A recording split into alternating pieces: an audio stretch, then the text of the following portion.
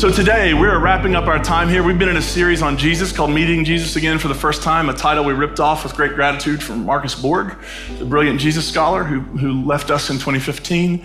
And so what we're going to do today is I'm just going to do a question and response time, which means if this goes poorly, it's kind of on you too, because if you don't ask questions, this will be boring. So here's how we're going to handle it. I'll start with a question from the room, and then I'll go to a question. I'm not like watching Netflix here. I'll go to a question online, and if we have time, I had a couple sent in that we'll get to before the end. I know that they want us to be done in time to make it to the open house. So if I start going too long, will somebody just be like, hey, time? Because this is my favorite thing to do, and we can do this all day. So does anybody have a Jesus question that is brave enough to break the ice in the room here at Third and Lindsley? Yes, I see that hand. So I have a question. So people always point out the Bible is the only word.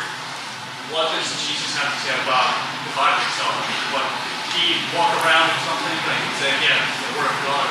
Yeah, great question. What did Jesus say about the Bible? Jesus quoted the Bible a lot. Sometimes Jesus changed the Bible when he quoted it, which is a pretty cool thing to do. And so what did Jesus say about the Bible? So for Jesus, the Bible would have been the Hebrew Scriptures. And it would have been, here's what's interesting. We think about the Bible as being a finished deal, right? When Jesus lived, the Bible, even the Hebrew Scriptures, the canon wasn't finished. The writings section wasn't considered part of their scriptural canon until around the year 100. So after the life of Jesus, quite a bit of time after the life of Jesus. I think Jesus revered Scripture, but I think Jesus would have said that Scripture should be used for liberation and healing and not to harm. So when Jesus would quote Scripture, sometimes he would clip off parts that it seems like he didn't agree with. Right, and in the synagogue, in Luke chapter 4, Jesus announces, he reads from the scroll of the prophet Isaiah, and he announces liberation, good news preached to the poor, release for the prisoners, the year of the Lord's favor. The next line is the day of vengeance of our God. And Jesus gets to that part of the scroll, he's like, nope. Rolls it back up, hands it off. Right? So I think Jesus would have had a reverence for Scripture, but I think Jesus would also have seen it, which is actually a really Jewish thing, is to see this as something we're negotiating. It is not something that we just look at and is static and it tells us what to do. It's something we wrestle with, we engage with, we turn and we spin it in the light a lot. We try to figure out what might be going on and what might we see this time. I think that would be Jesus' approach. And I think it's really sad. And you'll hear me talk about this a lot probably today, depending on the questions. But when the Jesus movement became all Gentile, we essentially lost so much, like everything. Specifically with who Jesus was and what he was up to and what he meant by anything. And so it's true. John Shelby Spong has this great book called Literalism, a Gentile Heresy. And he says essentially nobody would have read the Bible, no Jewish person has ever read the Bible or would read the Bible like Gentile Christians ended up reading it. And so if we're going to follow a Jewish Jesus, we need to understand how Jesus would have understood and how he would have been understood through that lens. And then we can figure out what to do with him today. But yeah, I think he would have had a reverence and also a willingness to wrestle and poke and prod and question Scripture. Let's see, do we have something? Okay, we have one online from Randy. Hey, Randy, I hope you're doing well. I've been listening to Bart Ehrman. Do you think Jesus was left on the cross or buried in a mass grave, and did he resurrect? Oh, good, it's an easy one. It's like going, Jesus, what's up with that, right? So here's the thing. I don't think we know the answer to that question. Whoever answers that question is answering it just purely with conjecture, and it can be informed by what we know of history. So the Gospels talk about Jesus being taken down from the cross and placed in a grave. That tradition of the tomb seems to have begun with the Gospel of Mark. And the reason I say that is because in our earliest text from Paul, we have that Jesus was buried, and my Eastern Kentucky comes out real strong when I want to say buried. He was buried, but Paul doesn't have an empty tomb story. For Paul, it seems like resurrection is an ascension were one movement, right? Jesus was executed and God raised him up, is the way Paul uses the language. So what happened to Jesus after he died? I don't know. Historically, it seems like would have happened is he would have maybe been left on the cross or taken down and put in a mass grave. That's what many scholars say. Other people think that possibly here is the sad detail. All of his disciples bailed. All of them except for, according to the scriptures, the women. And so maybe they tried something. That's just kind of an unknowable. You can go with what history seems to indicate. You can go with what the gospel tradition seems to indicate, and you are simply making a statement of belief or faith. We don't have that information. Did Jesus resurrect? Yes, I think Jesus did. Well, I don't like the word resurrect because I think it implies something. I think Jesus was raised up. And I think that can mean lots of things. So we talked about this, I think, on Easter. The big question people ask is, if you had set up a camera outside of the tomb, assuming there was a tomb, on Easter morning, what would it have caught? Would it have caught anything? Would there have been like a big flash of light and an angel shows up, the stone rolls away? Would that have happened? Or does resurrection, raised up, mean something else? That's another thing. And here's another interesting tidbit scholars will point out. The resurrection is never narrated in the text, right? What happens is they go to the tomb, it's empty, and then they meet Jesus. But there's not a picture of the resurrection happening. Like, what did Jesus do? Like, what was that like for Jesus?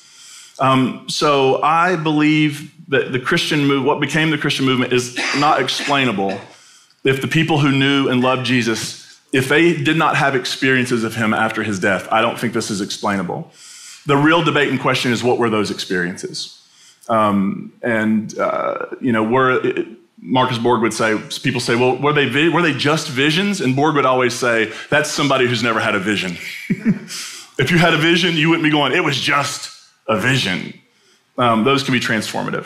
So here's what I'll say, because I think this is ultimately, I could spend the entire time this week, next week, and the rest of eternity talking through the ins and outs of, was this a literal bodily resurrection? Was this something else? I don't know, because nobody knows. People make faith claims and they set themselves in spots based on what they believe, and that's great. What I want to say when this question comes up is, believe whatever you want about whether or not a literal stone was rolled away and a literal body was resuscitated and came out of a tomb, or not. Believe whatever you want. If we don't figure out how to talk about what Easter means, there's a reason why clergy hate Easter often. I love it now, but lots of pastors are like, oh, Easter and Christmas. People are going to expect me to say things that I don't think I can say with integrity. And that's just not how I feel about it anymore. I feel like I'm going to say what I think with integrity, and that is, believe whatever you want about what happened, literally or not literally. We have to learn to talk about what Easter means, because the Jesus story is unexplainable. The Christian movement is unexplainable without the Easter experience. And I believe Jesus' first followers had it. I don't know exactly what it was, but I believe it led them from being people who ran away and hid to people who were boldly proclaiming there is a better way to be human. There is a better way to lead and govern the world. There is a better way to treat they suddenly now are willing to say, Jesus is Lord and Caesar isn't, and you can kill us, but we'll keep saying it. And I don't think if they just invented some stories that leads you to that sort of. So I think whatever their experiences of Jesus were led them to be people who are willing to risk everything for the vision of Jesus. So I don't mean that as a non-answer. I just think, to me, what we believe, what a person believes about the empty tomb, literal, not literal, is almost irrelevant if you don't get down to what it might mean to say that this Jesus who was executed by the Roman Empire has been raised up to the right hand of God and is now Lord. If you don't figure out how to talk about that, then all Easter is a really, really cool thing, if it literally happened, instead of a political, religious, economic proclamation about how the world should work. And that's what I think Easter is. Does that make sense? Question from the room. What role do you think the pre-Easter Jesus plays into the Trinity? Another short one, good. No, here's what I think. I think the Trinity is a 4th century response to a question no one was asking in the 1st century. I think the need to come up with the doctrine of the Trinity reflects a misunderstanding of the Jewish tradition, because Judaism had no need to somehow make all this fit nice and neatly.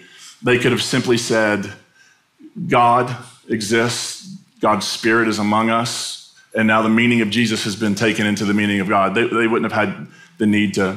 So I think once we hit the creeds, we are losing the actual pre-Easter Jesus. I love that you used that. That's absolutely wonderful.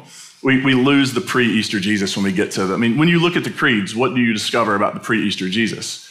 Very few things, right? He was born in a cool way.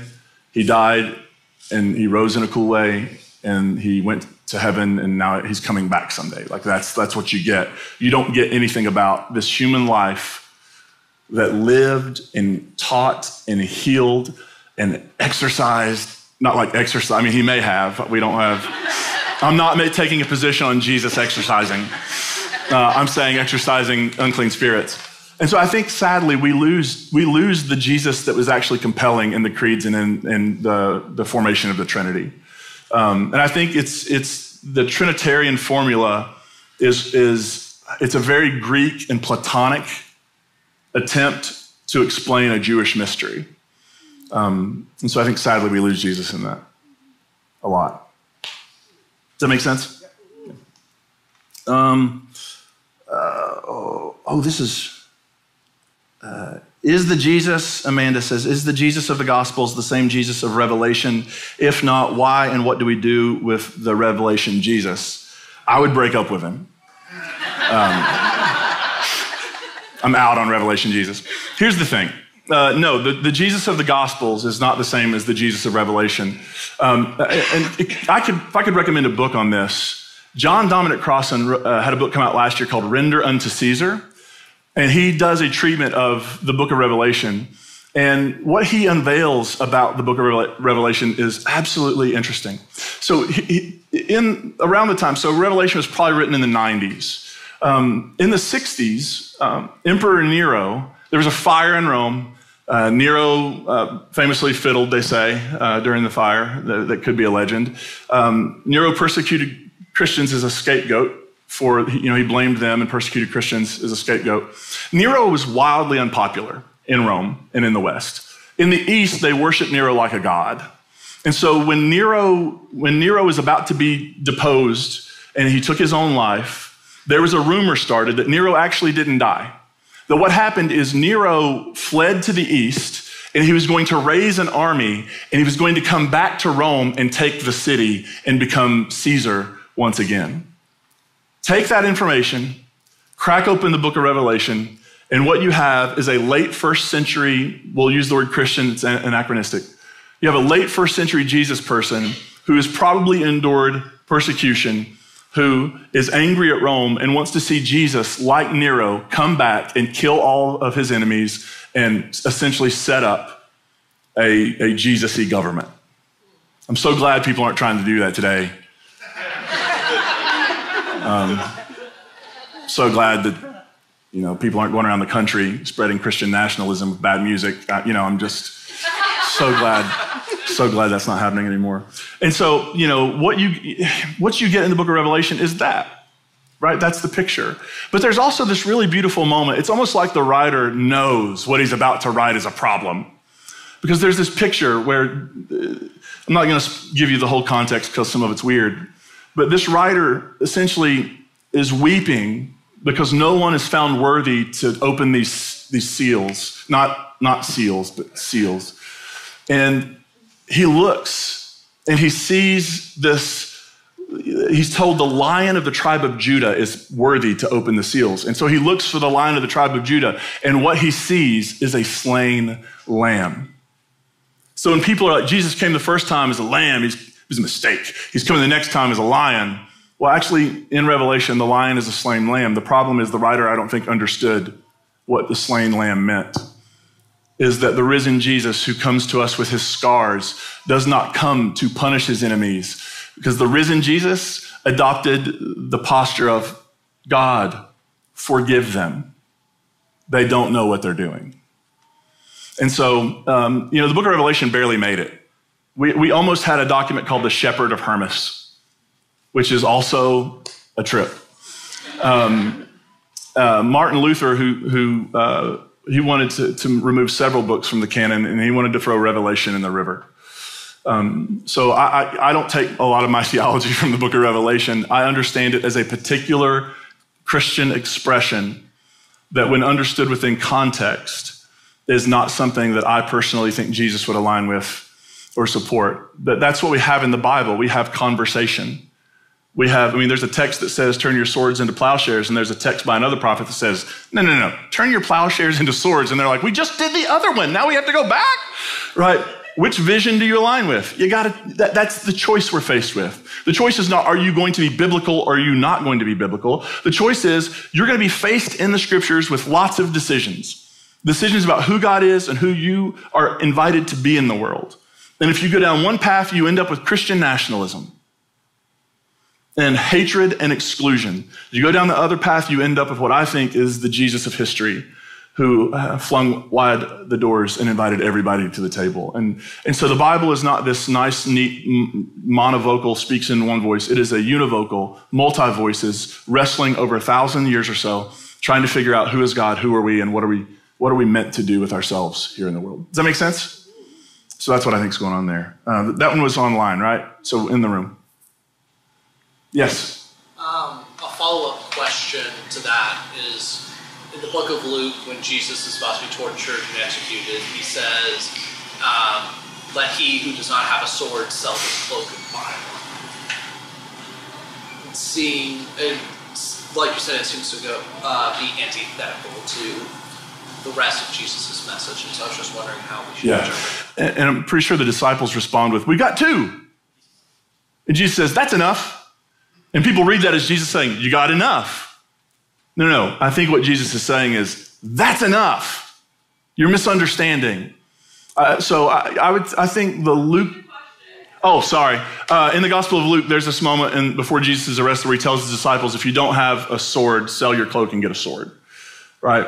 I think there's a couple options there. One is that's something Luke, that's uniquely Lucan. So that very well could be something Luke inserted because Luke is of that opinion. Or it could be Jesus is speaking the way Jesus often did, and they misunderstood him, right? And there are also issues with translation, and I can't remember exactly what the other options are off the top of my head. But there are issues with translation, the way some people translate that, because that always comes up in the debate around gun control. Or, Jesus said, he also told them to put their swords away, right? So we have these alternative pictures. And so when I'm confronted with that, what I generally will do is we'll say, which picture fits the Jesus I think that emerges from the rest of and I don't think Jesus would have ever told his disciples to take up swords against Rome. Just for take away his commitment to nonviolence. Telling 12 guys to grab swords and go fight a legion is really dumb. It's not going to go very well, right? But yeah, that is a text that people have wrestled with and translated and retranslated. And not everybody's at this place. I'm at the place where I can say, if that's what Luke thought, I think he missed the mark on that one a little bit. I'm so glad he gave us the prodigal son story, though. That's a really beautiful story. Which is what we have to do in the Bible, right?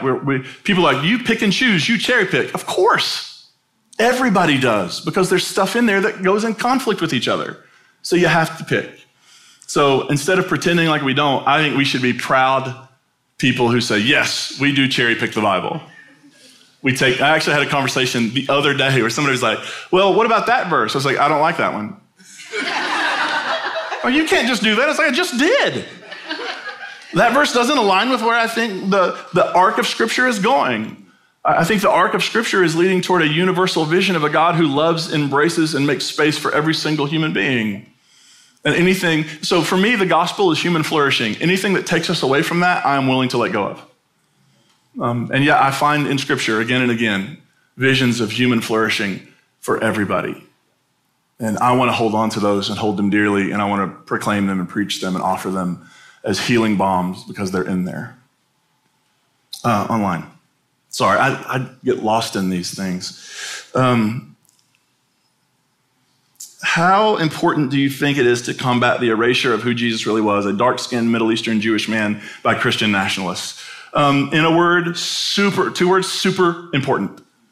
It is maybe one of the most critical issues of our day, is this rising issue of Christian nationalism. It is anti-Christ. It is evil. And it turns Jesus into somebody the historical Jesus never was. I remember my house growing up, we had this picture of Jesus, and he had children sitting on his lap, and it had I think it had the lyrics to Jesus Loves the Little Children.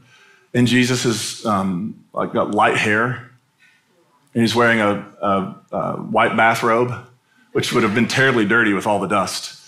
And he's got a blue beauty pageant sash on. Looks like he's had his hair feathered. It's got some Aquanet going on. If you don't know what Aquanet is, you missed out on a really interesting time in history. And that Jesus doesn't exist and has never existed. Now, I think there's an interesting thing that everybody wants to see Jesus as being like them. But I think we can understand Jesus but this is the problem. For Jesus to be like us, he doesn't have to have the same skin color as us, and he doesn't have to be from the same geography as us or speak the same language as us. We have developed this idea that what it means to be like something is to make everything the same. And that is boring. It is incredibly boring. Jesus is like us in that he was a real human being. I think Jesus experienced every experience we've had. I think Jesus struggled. I think the temptations of Jesus are about whether or not to pick up a sword. I think that's what the temptations are about. They're not about should I eat the bread or should I not eat the bread? They're about, hey, are you going to trust the path God is leading you on, which is nonviolent resistance to the empire, or are you going to choose the path? There are lots of people starting to choose it that is willing to take up swords. If you take up swords, the kingdom can be yours now. You don't have to wait for it, and you don't have to suffer for it. I think that's the temptation. I think Jesus has been there. And if you follow me online, you know almost every week I'm going to post something about the horrendousness of Christian nationalism because I think it is a threat. It is a threat to human decency. It is a threat to rights. It is a threat to equality. It is a threat to human beings because Christian nationalists, I'm going to rant, Christian nationalists have room for one group of people, and that are conservative, fundamental Christian nationalists. And they want everybody else out of the way. And I think it's dangerous. And I wish there are pastors who have some of these politicians in their churches on Sunday morning, and they're standing up there and they're not telling them the truth. And I wish they would. I've actually said to a pastor who had a prominent church member, if a member of my church were behaving as badly as yours in the public square, I would want somebody to tell me if I wasn't aware of it. I would make a phone call because what they're doing is dangerous. So yeah, I think it's, I almost just said it's hella important. And I just said it. So that's how I would frame it. It's hella important to confront Christian nationalism. For those of you here the first time, I don't usually curse in sermons. Yes? What can Jesus' relationship with God teach us about our relationship with God? Oh, I just literally felt warm when you asked that question. What can Jesus' relationship with God tell us about our relationship with God? You know, I do not connect the Jesus of the Gospel of John very much to the Jesus of history because John is a theological, this is who Jesus is for us. But what I love about that Jesus in John is that he essentially says, this is my relationship with God, and I want you to have this relationship with God. And I think that's what the historical Jesus was inviting people to. I think Jesus actually saw God as Abba, as a familiar parent that was with him at all moments. And I think Jesus thought we should and can have that same experience of the divine. What happens so often is doctrines and dogmas get in the way. And we're so worried about believing the right things that we can't just open our heart to the experience of the divine. Does that make sense to anybody else? Like we get so wrapped up in, did I check all the right boxes, when I think the divine is like, I am everywhere. When people like describe God, it's like, have you ever seen water? And have you ever seen a fish in water? I think that is our experience of the divine. I think if you were to talk to a fish and the fish were to talk back, it'd be weird. But I think if you were to say, tell us your experience of water, I think the fish would say, what is water? What is water? Because I am one with water. Water is all around me, in me, through me. I live and move and have my being in water. And I think that is who God is. We live, move, and have our being in God. And we have been taught, people have worked overtime to turn off our ability to understand and experience that. Ritual is beautiful, and ritual can open us up to that.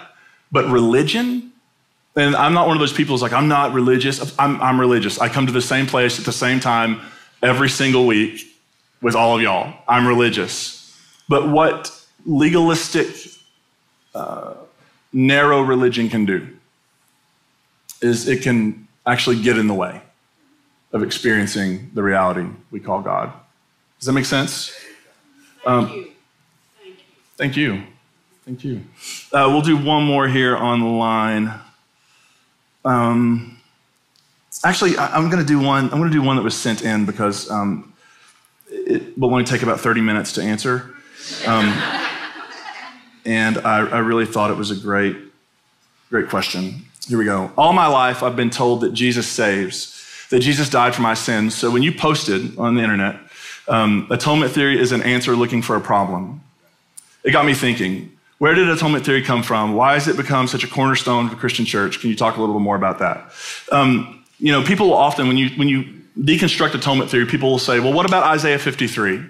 He was wounded for our transgressions. He was bruised for our iniquity. Beautiful text that in its original writing had nothing to do with Jesus. It was likely talking about Israel and their experience going through exile and return. Here's what people don't know, because we've left our Jewish roots. And that is that we created atonement theory to make sense of something that the Jewish tradition didn't need to make sense of, they already had. And that is their theology around martyrdom. Especially during a period in the 160s when there was a Greek king named Antiochus Epiphanes IV, who essentially said, everybody's going to be Greek and do Greek things. You're going to have Greek religion. You're going to eat Greek food, pita for everybody. It's all Greek all the time. And the problem with that was you had these Jewish folks in Israel, Palestine, who didn't eat pork. And they weren't comfortable having a statue of Zeus put in their temple. And there were real issues. And so there was essentially persecution.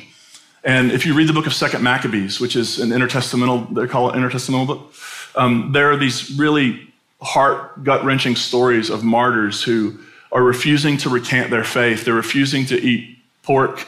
They're refusing to bow to the gods of the Greeks. And they're being martyred for it. And within Judaism, because they didn't believe in an afterlife at this period, they had to deal with it. How do we deal with it? Can God allow these martyrs who went to their grave faithfully, can God just let that stand? Is that a good God? And enters into the tradition the idea of resurrection. No. At first it was just the martyr. God will raise the martyrs back to life. But within that martyr theology, they understood that at times people died for the nation. Because they had this understanding that maybe one of the reasons, and this is a theology we push back on, but one of the reasons they were suffering is because they had not been faithful to God. And now they were suffering for it. And now these people are essentially bearing the sins of the people because we have been unfaithful and we are suffering. And these brothers and sisters of ours who are bearing the cost of that are dying for the nation. Now, if you take that theology and understand it to be when Mark first writes about Jesus being a ransom for many, and you understand Mark writing after the temple had fallen, Mark writing after the people had chosen the path of violence instead of the path of nonviolence, and everything had been wiped out. You could see how Mark would want us to understand that Jesus' death was on behalf of the people. If they had watched his death and had believed in the experience and believed his word, they could have avoided their suffering. right? Do you see how that could work, how that works? So for Paul to say Christ died for our sins, he's not saying Christ died because you broke the speed limit last week. He's saying we committed the sin of human violence, and Christ had already died for that sin, had we only believed. And you want to call that an atonement theology? That is one we desperately need today when we live in a country that cannot feed people, that cannot keep people healthy because they do not have access to health care. The only nation in the world where gun violence is what it is in this country. We're the only nation. We spend more money than every other nation practically combined on our military. Yet we have veterans who are unhoused. We spend more than any other country on bombs, and often we will sell them to the highest bidder without thinking about the repercussions. Christ died for our sin. And if we do not listen, we will experience the same fate that happened in the year 70. When Jesus brought his disciples, he wasn't talking about the end of the world, he was talking about the end of the age, and they looked at the temple and they were amazed, and he said, every single stone will be torn down if we do not choose the path of nonviolence. And so I think that, to say that Jesus died for our sins, I believe it. I don't believe Jesus died because I'm separated from God and need somebody to die to make me right with God. I believe Jesus was killed by human sin. By the same human sin killed Dr. King. By the same human sin that killed George Floyd. By the same human sin of violence and empire that has caused mass destruction on this planet.